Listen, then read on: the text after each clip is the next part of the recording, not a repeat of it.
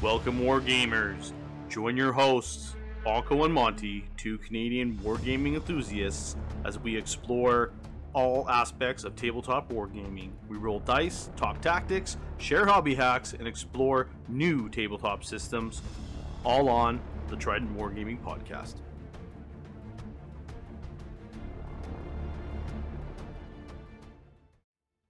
Hey everybody, welcome back to another episode of Trident Wargaming. Again, we're doing some bolt action, and making his return, Mr. Jason. That's my electric lute. Your electric lute. He's gone on an adventure. Oh god, I'm the weirdest. Anyway, so it's as we're recording, it's a little late for when we're recording, so we're probably a little tired, but bear with us, we might get a little goofy. So yeah, a little bit of bolt action tonight. We've got a couple of topics to go over and whatnot. That's kind of rarely used in the game, at least locally for us in the game. And then there's one familiar little topic that we will go into about as well. But the three topics really are the use of smoke in our games of bolt action, the outflanking maneuvers that you can use, and then of course the recce ability with some of the vehicles out there. So should be a good one. Should be helpful, tips and knowledge of kind of these topics, and see where we go. But first, to the hobby front. How's Jason's hobby front going? it's a slow slog. But we played a game of the Black Powder Epic Civil War, a quasi game. Yep. And it has enticed me into working on those guys again. So nice. I'm back at it. Nice. Pulling all the brigades out and everything. Getting everything set up. Very little progress, but trying at least. Yeah, no, I hear that. I've been 3D printing Normandy buildings terrain for bolt action, so been working on that. Yeah, got I think I'm up to 7 buildings now, all varying from single story to 2-story. So slowly working on terrain, and then eventually what I'll do is I'll lay out a map kind of thing, one of the mats, and set it out and see what I need for everything. One of these days I'm gonna have to go hard on doing the bocage and just get it done. But yeah, the bocage is a bit of a chore, isn't it? It can be, but I mean, if I line it up kind of thing and get just certain things done one day, certain things done the next day, and then throughout the week maybe work on one, each day or every couple of days work on one. So, but it'll be interesting, and who knows, maybe come wintertime when I got some time off, I'll be hammering that out too. But other than that, just a couple other hobbies. Been painting some stuff for a slow grow of ours, and been doing a few demo games and whatnot, as the Sarge for the store there. A couple new players kind of creeping in and wanting to check out the game, and of course podcasting all the time, right? So sweet. I do really need to get back to doing some unboxings, as you can see behind me. Yeah. So just a lot of kits that I can go through, just time-wise, trying to get stuff done. But I really do need to get back to those. A lot of people enjoyed them, and I think it helps a lot of people, because I've had a lot of guys, even at the store, lately, they come in and they start asking tons of questions about, what's in these box sets and this and that, or I'm looking for this box set, or the Canadian British and Canadian box set. What's on the sprue? Well, if you check out this video, right? So it's kind of where that's at. Yeah. Otherwise, just plugging along. Got to build a couple armies for the next demo match, so it'll be good. So, you guys, whatever you guys are working on, share it with us. Post it on our page. PM, whatever. We always like to see what you guys are working on, and a lot of times we see some really, really nice looking painted models, or even converted, or even the scenic bases and stuff that people love to do. So yeah, we'd love to see pictures like that too.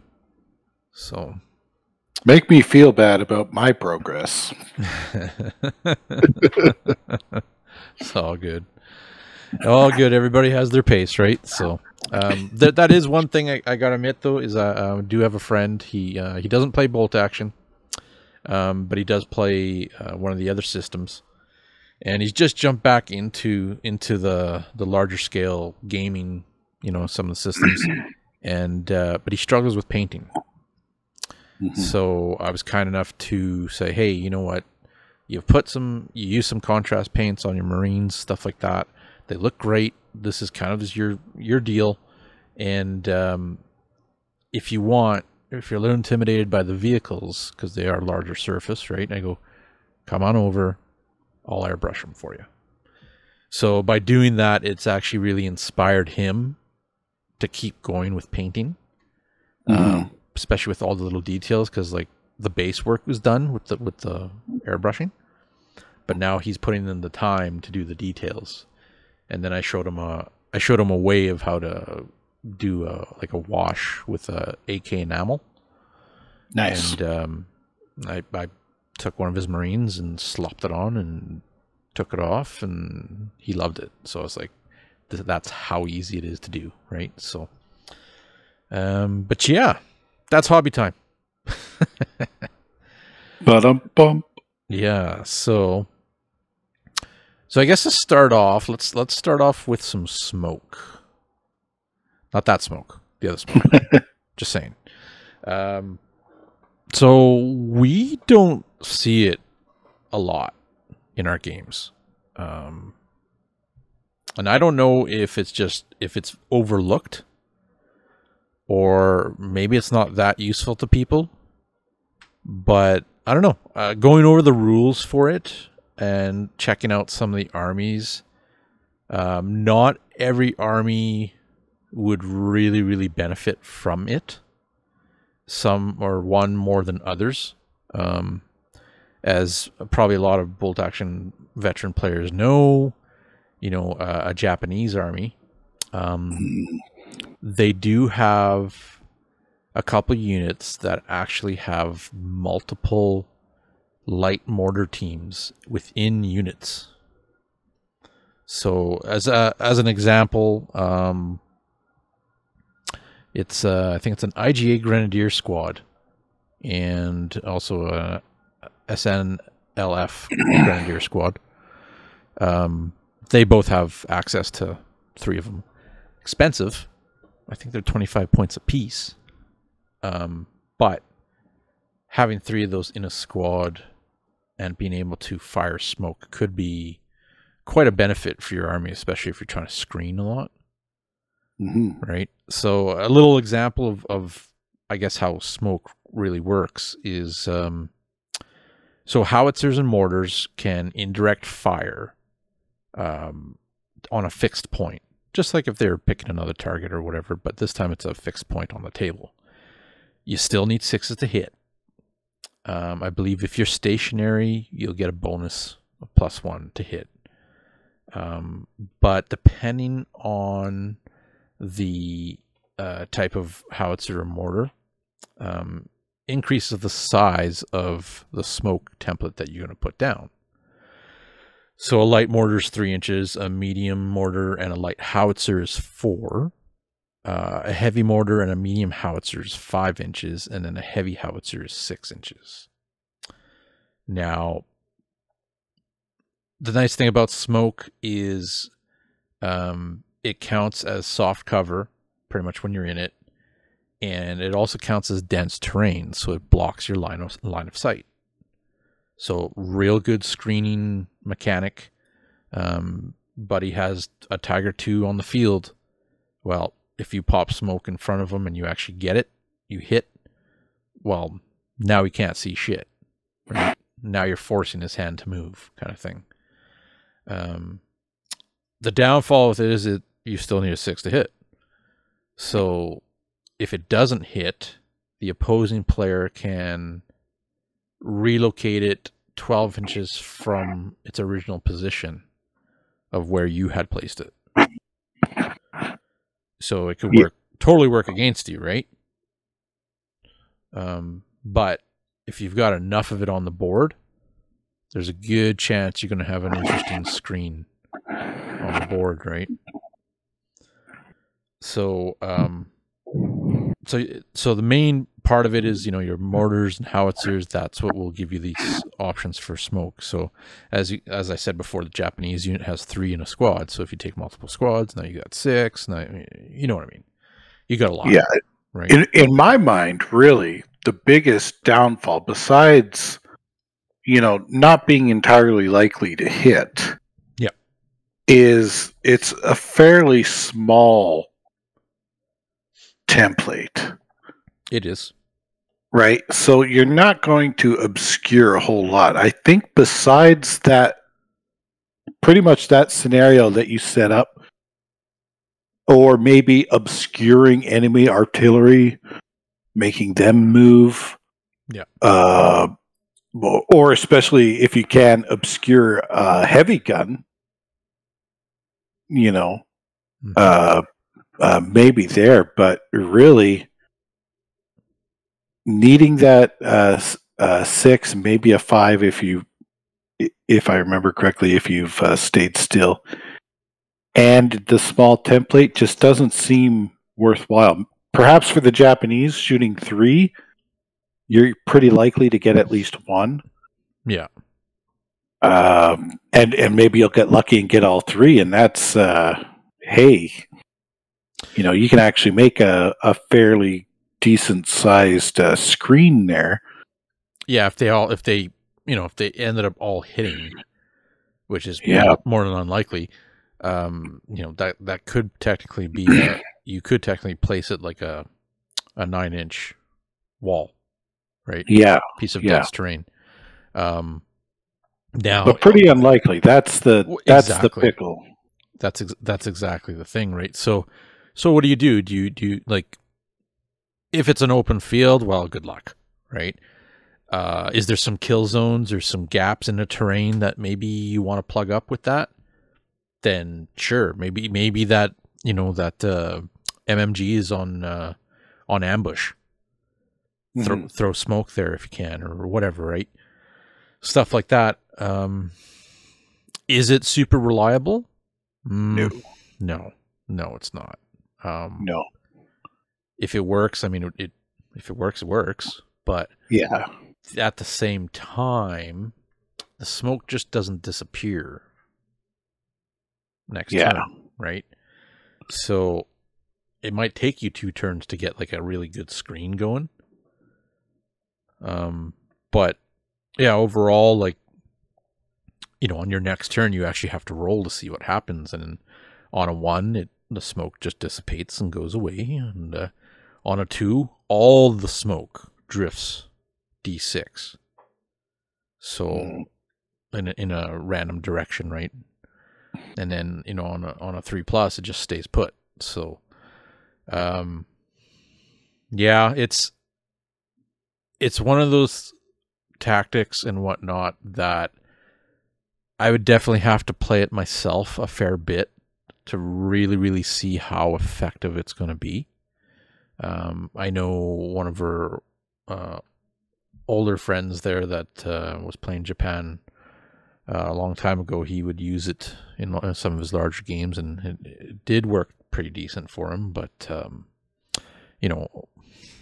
that's one player out of how many, right? So other than that, it's kind of There's a couple other options from it for units that can fire. So literally any vehicle that hasn't mounted can fire. A howitzer can fire it. You have a forward artillery observer that can fire smoke. I personally think it's not worth it. No. So I'd rather do the other one that puts pins or damage. And then I know the French have their VB launchers. They're considered light mortars, light mortars. So that works. I can try that, right? I can have some squads with multiple VB launchers. And a light mortar you can move and shoot. So that's why you're not stationary. You're not locking that unit up, at least. Yeah. I'm thinking that it's a situation where I don't have anything else to shoot at. And maybe I'll try for smoke. But I don't see going for it. But then again, I'm not a genius at this game. Let's be honest. I think with like the Japanese, because their whole thing is to get close and engage. Yeah, they'd be worth looking at it, especially with the 3, or with all the mortars you can take, right? Well, and the way I'm thinking about it too for the Japanese is like, so you're screening, you're making these screens, you're pushing up with your units. You're also using these screens to protect your suicide bombers, pretty much. Yeah. Right? Against tanks. So they're trying to run in there. Like everything's running, doing the banzai charge kind of thing. And you're firing these smoke bombs, pretty much, mortars, every turn as you're advancing. You're just, boom, boom, let her rip. Right, so now you have all these screens kind of everywhere, but here's the question: do you run or advance? Because if you're running, you're not shooting. So maybe it's an idea where you have one with 3, a squad with 3 of them in it, supporting the guys that are running up to do the up close and personal, touchy fighting. That's apparently my new word for fighting. There you go. Yeah, it's something we'd have to put to the test, right? Might have to talk to our friend Jordan there. He plays some Japanese. See if he can try it out one time or get my Japanese built and do it. But there's not many armies that have multiple light mortars in units. No. You might get one in a unit somewhere. Also, I mean, like if you're taking mortars, more than likely you're not going to take a light mortar. So, which, I mean, medium mortar, you get a bigger template of smoke, but you also will probably want to use that to do some splash damage on somebody, right? So, yeah. But again, maybe you don't have, your spotter doesn't have line of sight to something. But you can shoot that ground in front of the thing you're trying to hit. Yep. Maybe that's, you take the worst, obviously you'd rather hit it, but maybe hitting it with smoke is worth more. Maybe the situation is you hit it, you're not going to kill enough to take it out. And if that object gets to shoot, next turn, and it's going to really put your plans in jeopardy or take out a vulnerable unit. So, I mean, maybe those situations it's worth a try, but I still don't see it as being reliable. No, I don't either. You definitely have to have a fair bit of it, I think, for it to be really, really effective. And I think that's where, again, the Japanese will shine for that. And effective or not, if you have just mass, then it's going to do something for you. But totally. But there's no way your French are shooting their howitzers as smoke. No way. When you can kill a squad, basically, usually if you hit, you're killing a squad. Yeah. So you can kill a squad or put smoke in front of or on the squad. That doesn't make any sense. No, Again, I'd rather maybe use my V, the VB launchers, right? So yeah. but you're saying again, maybe if you have nothing else to shoot at, if you have no line of sight on the target, maybe there's a way for you to obscure their line of sight to something. Maybe that's worth it, but probably not. I mean, most games you're going to have shots if you've placed them right, and if you have your spotters out and whatnot. You're hopefully okay anyway. But yeah, no, it's valid points. No, for sure. So, yeah, I guess that's kind of the gist of it for smoke. I guess I'm sure somebody else might have a different idea on it, or maybe you disagree with it. Tell us why Eddie's wrong. Yes. Yes, let me know. Maybe you have another idea with it. So, like I said, we don't really see too much of it in our game, in our local group, but that's about to change. So, throw some guys for a whirl. Eh? What are you doing? No, I'm placing smoke. What? Well, I'm thinking your French army could technically lay down a lot of smoke. Yeah, there's two howitzers and all your BBs. Well, there's units that actually get multiple. I think there's actually a VB launcher unit, so I could get like 10 of them in a unit. Jesus Christ! Yeah, right. So there you go. So yeah, it's kind of. I might have to try it. So, but next up, I guess, is, I think this is even more so rare than smoke, is the outflanking maneuver. I do know I have tried it once, way back when. Have I seen it against me? Never. Oh, have you played Dustin? I've played Dustin, but I've never played Dustin, and he's used this. Oh, he's the master of this with his LRDG army. Coming in the side with those, attacking the flanks with those freaking trucks of machine gun death. Yep. Just murdering my poor old army.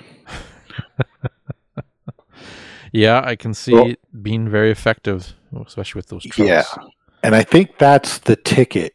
I know you're going to read or go through what exactly it is, but people should keep in mind, I think the more mobile your army is, the more opportunity this rule has for you.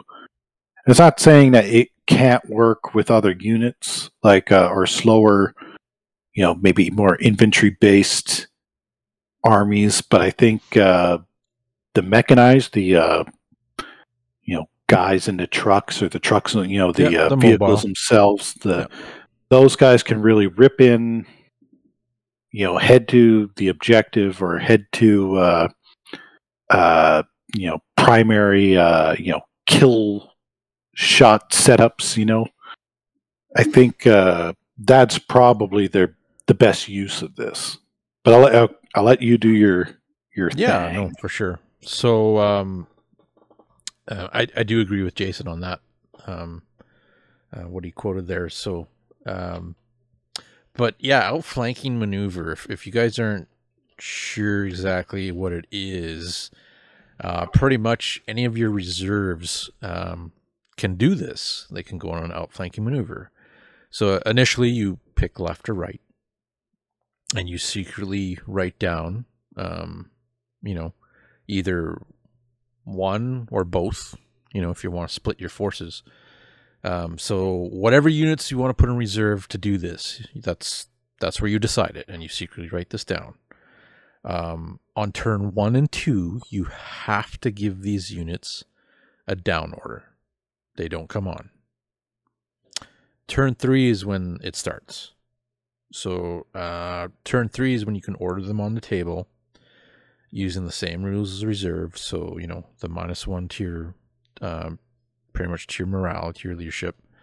But if they do come on, they can deploy up to 24 inches from whatever side that you decide to go on.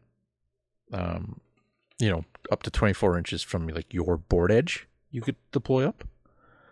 So there's that. On turn 4, if they come on, it increases. So you have 36 inches.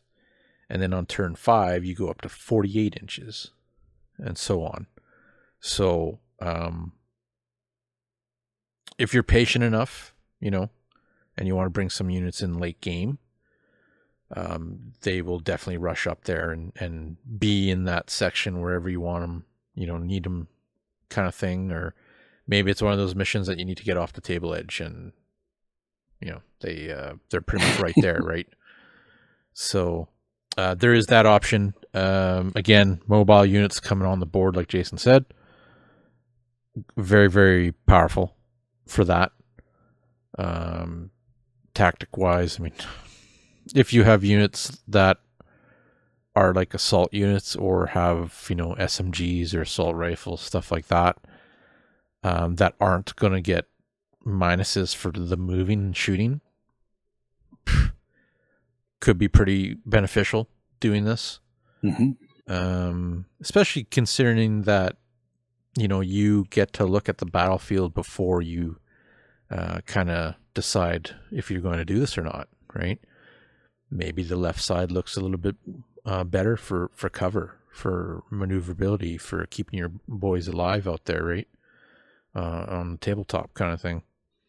And then utilizing that kind of cover, but also utilizing the fact that you're able to move around and shoot and be a thorn in your opponent's side, or maybe you outflank against his artillery wall that he has on the one side that's kind of been, not well protected kind of thing, right? Or squeal in at the last minute and capture an objective that they thought was secure. Yep. Yep. Yeah, that's a very good point as well. And that's actually probably one of the probably more important ones is being aware the situation for objectives. Like, yeah. If you see there's objectives deployed on both sides, it might be worth actually doing some outflanking with a couple of units to each side, right? Yeah. Yeah. Maybe there's a psychological component too, where your enemy knows, you have it. It's turn 2. Oh, you didn't even roll for those reserves? Okay. I see what's happening. Yep. I see what's happening. Okay. So now they're starting to hold units back that they could have thrown in maybe. Right? So maybe because that's the risk, right? Is that, well, now you're holding units in reserve for at least 3 turns. Yeah. How many units are you holding for this flank attack? Yeah. Right? That's going to be, you're playing points down. Like, so there's a chance you can be overwhelmed. But maybe that evens out. Maybe the guy sees, oh shit, you have like 3 units. You have that stupid truck of machine gun death, still in reserve on purpose. I know you're trying to come in now. So I'm going to start pulling back units that I can use to deal with that or to protect that near my table edge objective that I thought was secure, and then all of a sudden I got to start pulling back. Maybe there's merit there. I see this as being far more applicable and with a higher rate of success than the smoke. Yes. Yeah. And it's a tactic, right? It's initially, you kind of look at it as, these units are going to be tied up for this many turns. I'm not going to have them on the board, right?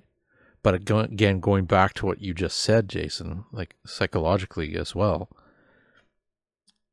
if you have so many units that are, outflanking, and your units or your army on your board is much smaller, that also could get your opponent thinking, I'm gonna push. I'm gonna go straight and get in there because he doesn't have so many units. Like, I'm gonna swarm him or whatever, right? That could pull them out of position where they should be going. Yeah. Thinking that, if I come in and I sweep and cut them off on this side, he's got no support.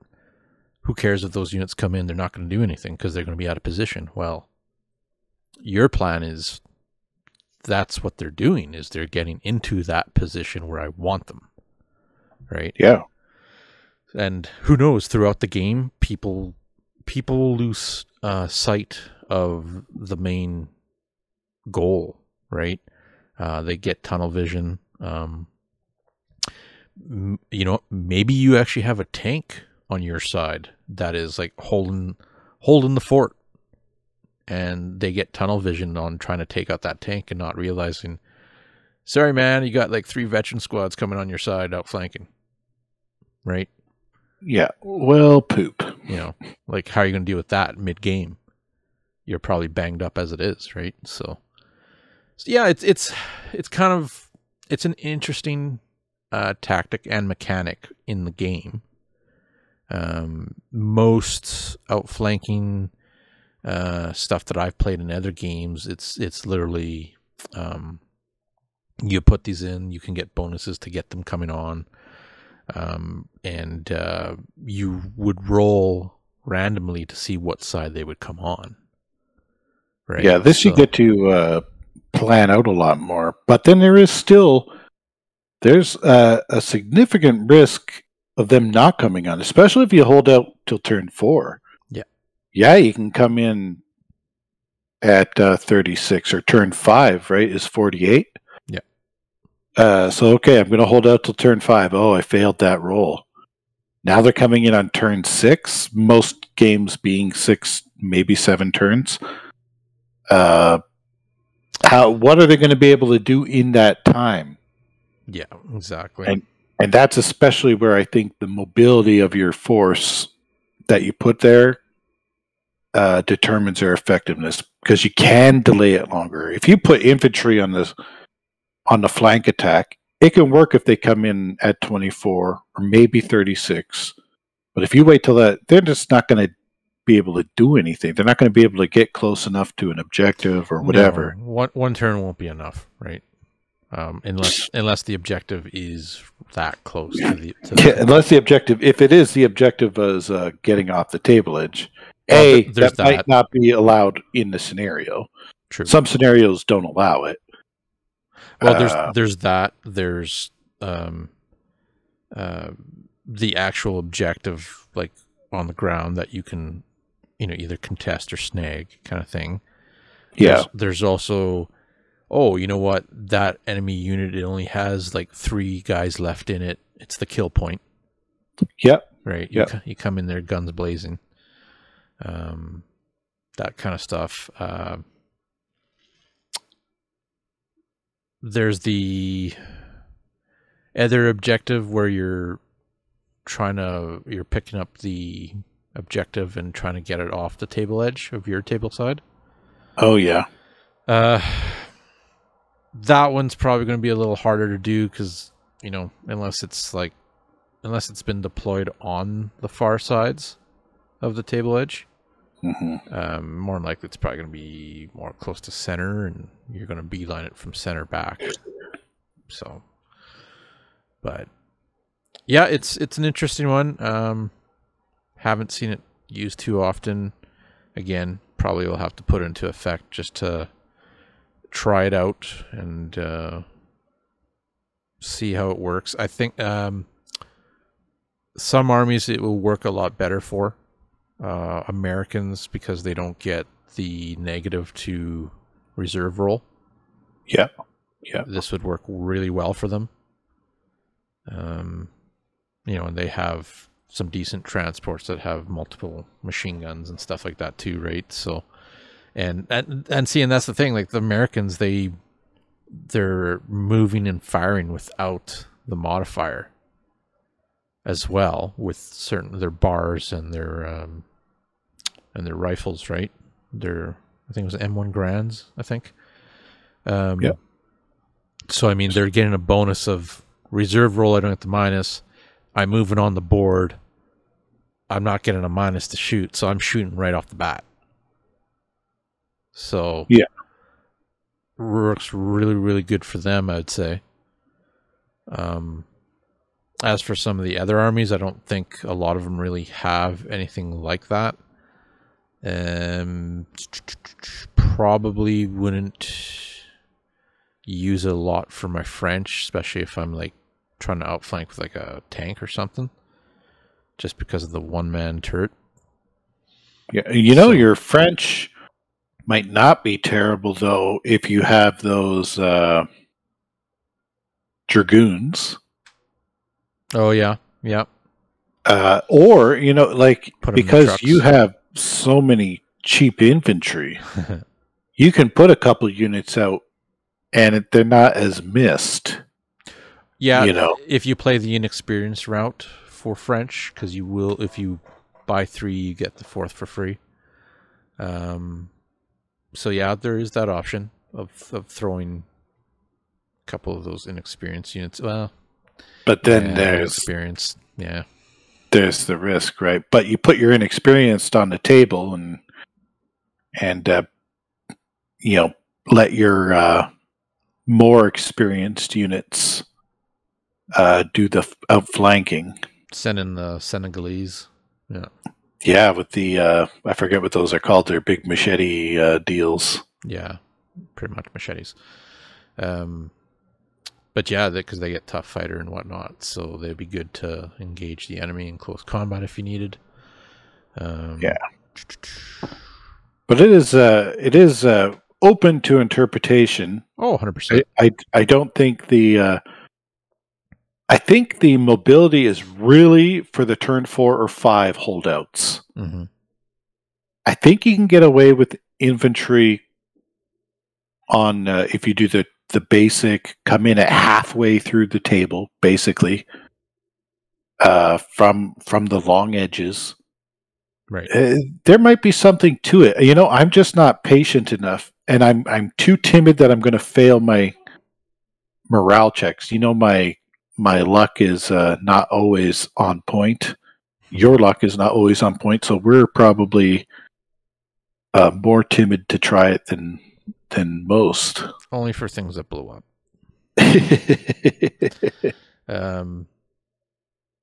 Yeah, I don't know. Even your Canadian army there with all your little armored transports there.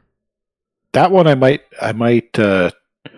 try, and those little Bren carriers are actually pretty good gun platforms when I can roll on with all those machine gun shots. And then, of course, you have your... and then pop out with whatever is in it. That can be pretty decent. Possibly, but then maybe I'll just fail and not come on at all. They get lost on the way to the battle. It just, I know, you start adding the cost of transports into your army and it starts eating up points, and then it's like, okay, well, I don't really have that much on the board, and now I'm committing them to outflanking. Now I have less board control to start with, and I have less options to use in order to try to take out or pin or damage, whatever the scenario may be, right? So, and then of course those units are taking the hits. So one wrong move and you just lost a unit, and you're like, oof, Yeah. It's not like I have 60 miniatures on the board of inexperienced guys that I'm like, yeah, I can sacrifice one unit, Yeah. So it's kind of hit or miss with some armies. Again, the Americans, I think this is a great thing to use to try. Maybe even the Japanese too, with their whole fanatic thing and charging in and all that stuff, bonsai charging, all that crap. This is a fortune favors the bold type scenario, Yes. type strategy. Yeah, I think if you're doing this outflanking, I mean, okay, so my thought process right now is if you're one of those players that enjoys your armor, your tanks, and maybe you do take one of them that's a bit bigger and more point value, doing some outflanking with other units in your army really might hamper your ability to take other things out. Also, I mean, if you want to outflank with a tank, you can, but that's a lot of points stuck in there. Yeah, every turn they're not doing something. But maybe with if you're playing an early war game, yeah, maybe with a 100-point tank, yep, maybe it's not such a bad idea. A couple machine guns with moderate armor value pops up, somewhere they don't want it. You've been shielded the whole game. Yep, that might not be a bad deal. But most scenarios you can't capture objectives with that. No, but you are now a flanking threat. Yeah. Yeah. And who knows? Maybe you roll on with a light or a medium anti-tank gun, and you get that flank shot. Yeah. Right. Stuff like that. So, lots to think about for it. Lots to try out. Again, this is definitely one of the super rare tactics and or maneuvers. You don't see it. Really, you don't see it. Definitely overlooked. And maybe it is guys are just, they don't want to commit stuff into an outflank just for the fact that they simply don't have those toys to play with, right? So, but maybe we test it out. One of our games, we can try that out. Try outflanking, see how it works, see if it's beneficial.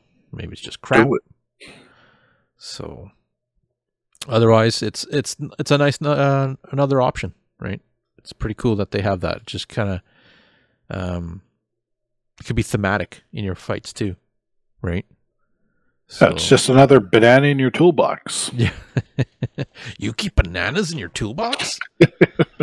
Crazy. But yeah, so that was the second topic. So. Our third topic is one that's more used often in games. I know I do see it a fair bit in our games, all the players, is the recce rule on vehicles and whatnot. Now, I gotta say, the other day I was surprised. I was very surprised. I was playing our Devin is one of our players. She has an beautiful Italian force that she painted up. Well and fast too. I'm so mad at her. Yeah, so mad. Great player.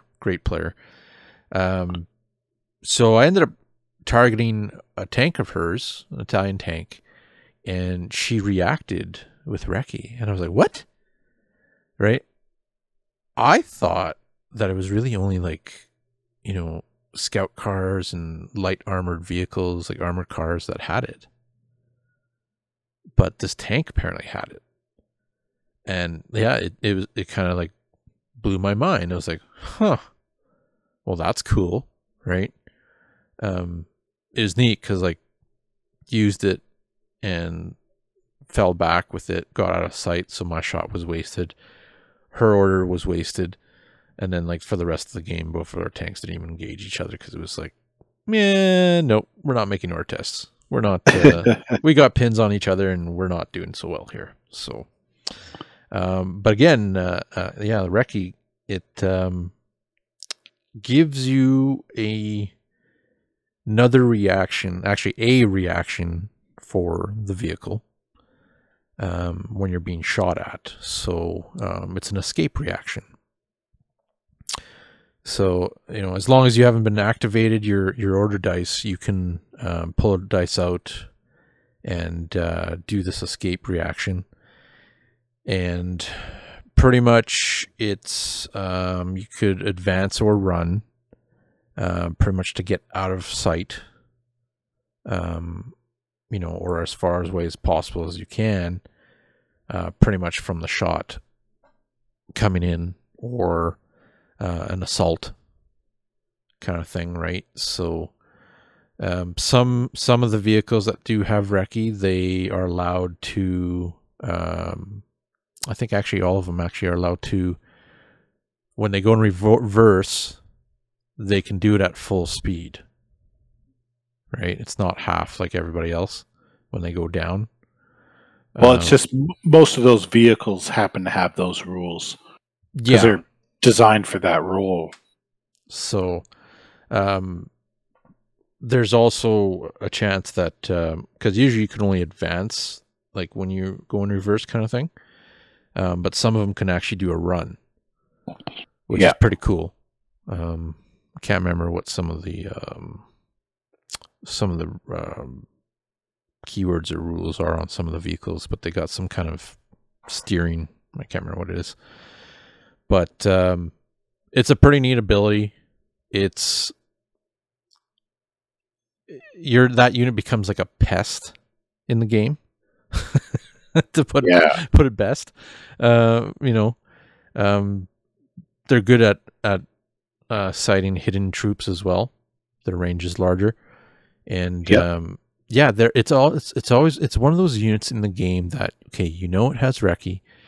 If you target it, it's going to use it, back away, and it's going to waste your shot. If you don't target it, it's going to get a shot off somehow, right? The opponent will wait for the very last moment and then use it, right? So I know, Jason, you've used it a lot. Yep.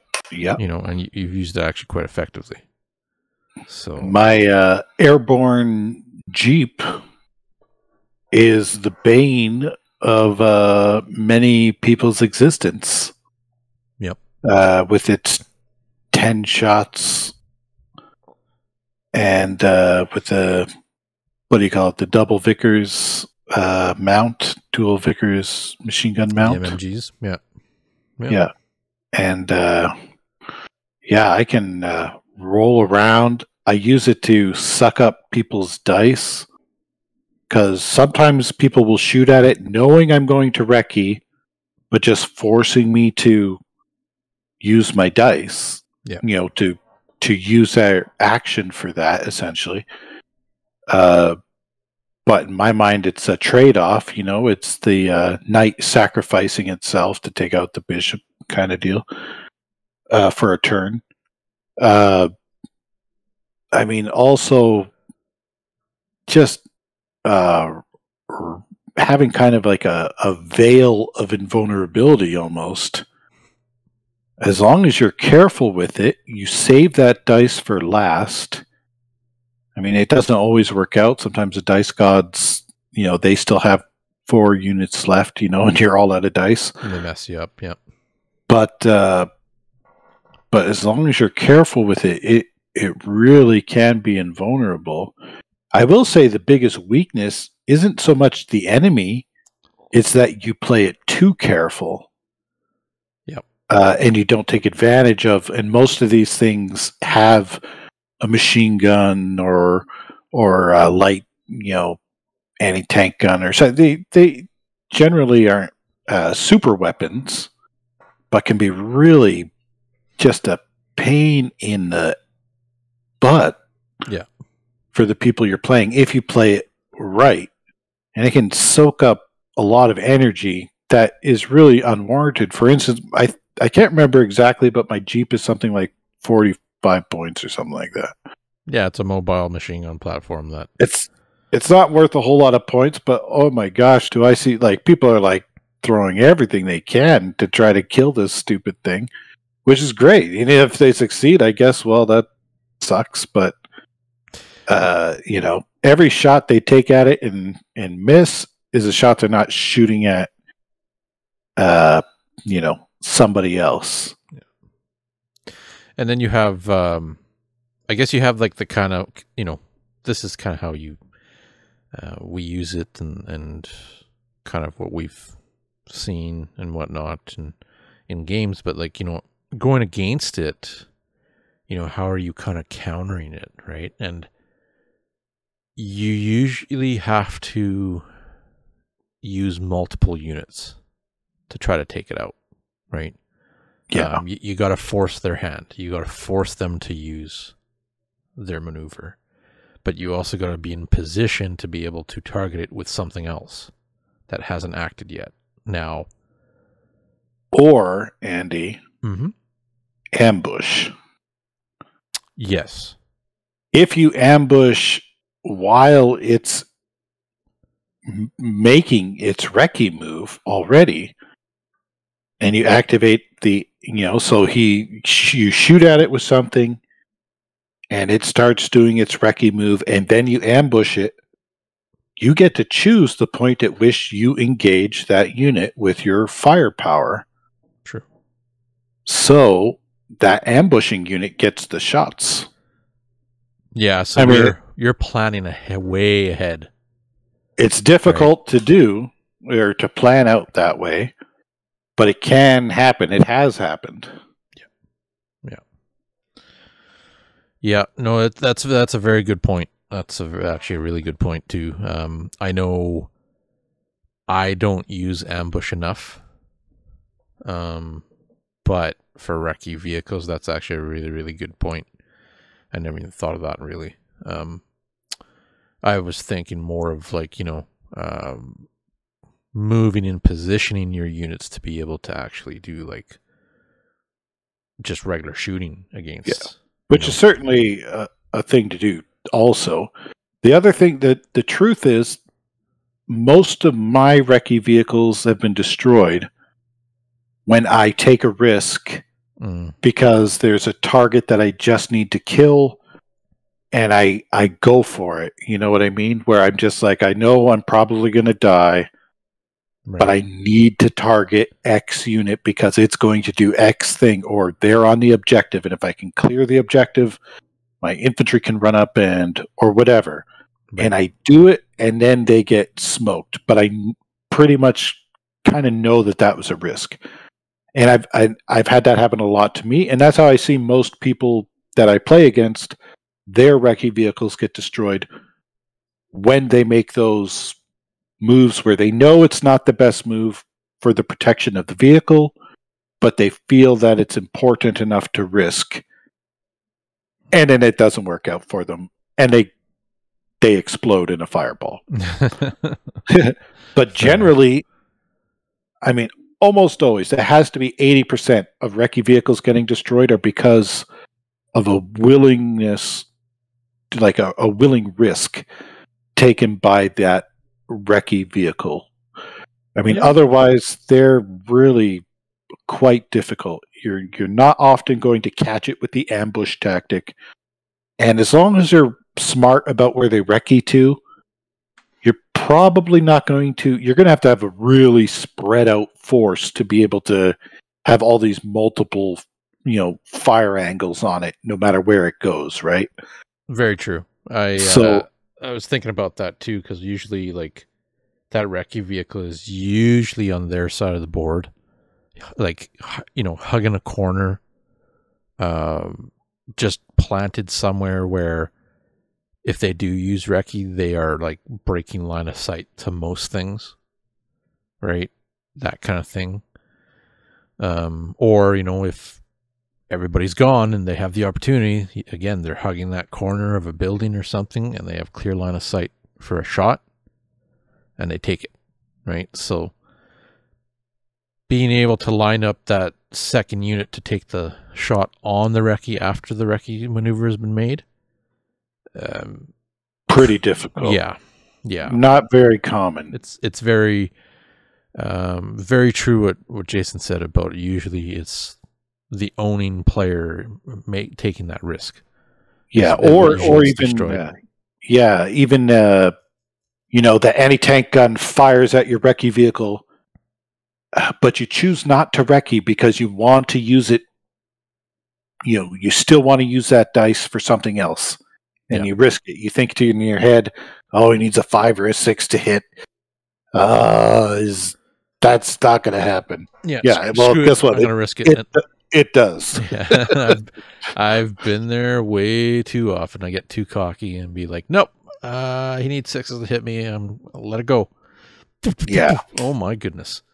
Right. Yeah, but maybe if you're playing a scenario where kill points aren't, a contributing factor to victory or loss, I mean, maybe that's worth the risk.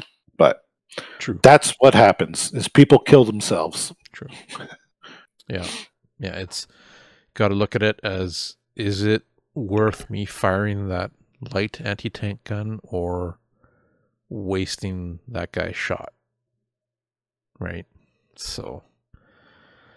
Yeah, no, it's overall there's a lot of recce vehicles out there for armies. I'm sure almost every army has at least one.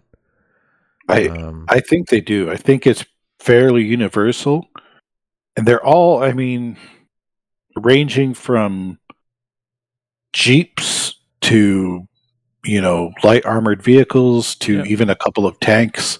Yep. Motorcycles. Oh yeah, that's true. Sidecars and stuff like that. Yeah. And they can just they're just a pain in the butt / game-winning vehicle occasionally. Yeah.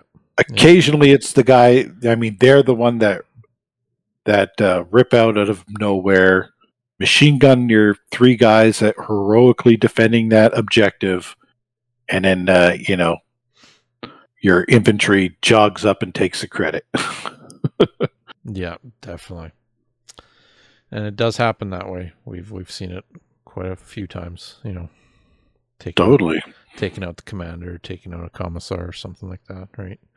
Something silly. But yeah, that's a good one. Good little review on that as well. And then of course you just gave me some ideas for another episode, cavalry and whatnot. But ooh, yeah, somebody I know has quite a bit of Polish cavalry. Mm-hmm. So yeah, some good topics today. Some good insight and a couple eye openers as well, which is great. We love talking about this kind of stuff. Hopefully this would help you guys out there and gals, kind of realize there is these things in the game of bolt action. You may not see it as often, or maybe you want to try it out yourself. It'd be great to hear back from you guys and see what you guys think about it. And maybe we've missed something completely and you have a great idea of how to use a tactic or how to use, outflanking or smoke or a recce vehicle, whichever it is. Yeah. Anything you can do to help me win more games would be greatly appreciated. Yeah, it's interesting to see. Like, I wonder how in tournaments we have 2 gentlemen going to LVO next year. They're going to the bolt action tournament, so it'll be good to get back with them, maybe try to get one of them on the show here and the experience. Debrief. Yeah, exactly. But I wonder how often you actually see that in some of the competitive gaming too, right? Or the tournament gaming. Because I don't quite know if LVO is really a competitive, showdown. I know there's a couple other podcasts I've heard, and they do talk a lot about a lot of tournaments that they go to in the UK and whatnot, and there is a fair bit of them that are a little bit competitive. So, but I don't think as much as some of the other mainstream systems as well. So, but yeah, overall, pretty good intel, and thanks everybody for tuning in. Please send pics, check out Instagram, Facebook, all that stuff. Leave feedback. We love hearing feedback. Helps us make everything better for us. gives us ideas for stuff for the show, and also just shows appreciation of people actually listening, and we'd love to comment back on your guys' posts and have a little bit of chatter with each other, and we go from there. So again, Jason, thanks so much for joining again, being my battle buddy. No on problem. the show and on the tabletop. So next time I'll make sure I have a successful charge against your infantry. So maybe that fence wouldn't stop me this time, but I don't know.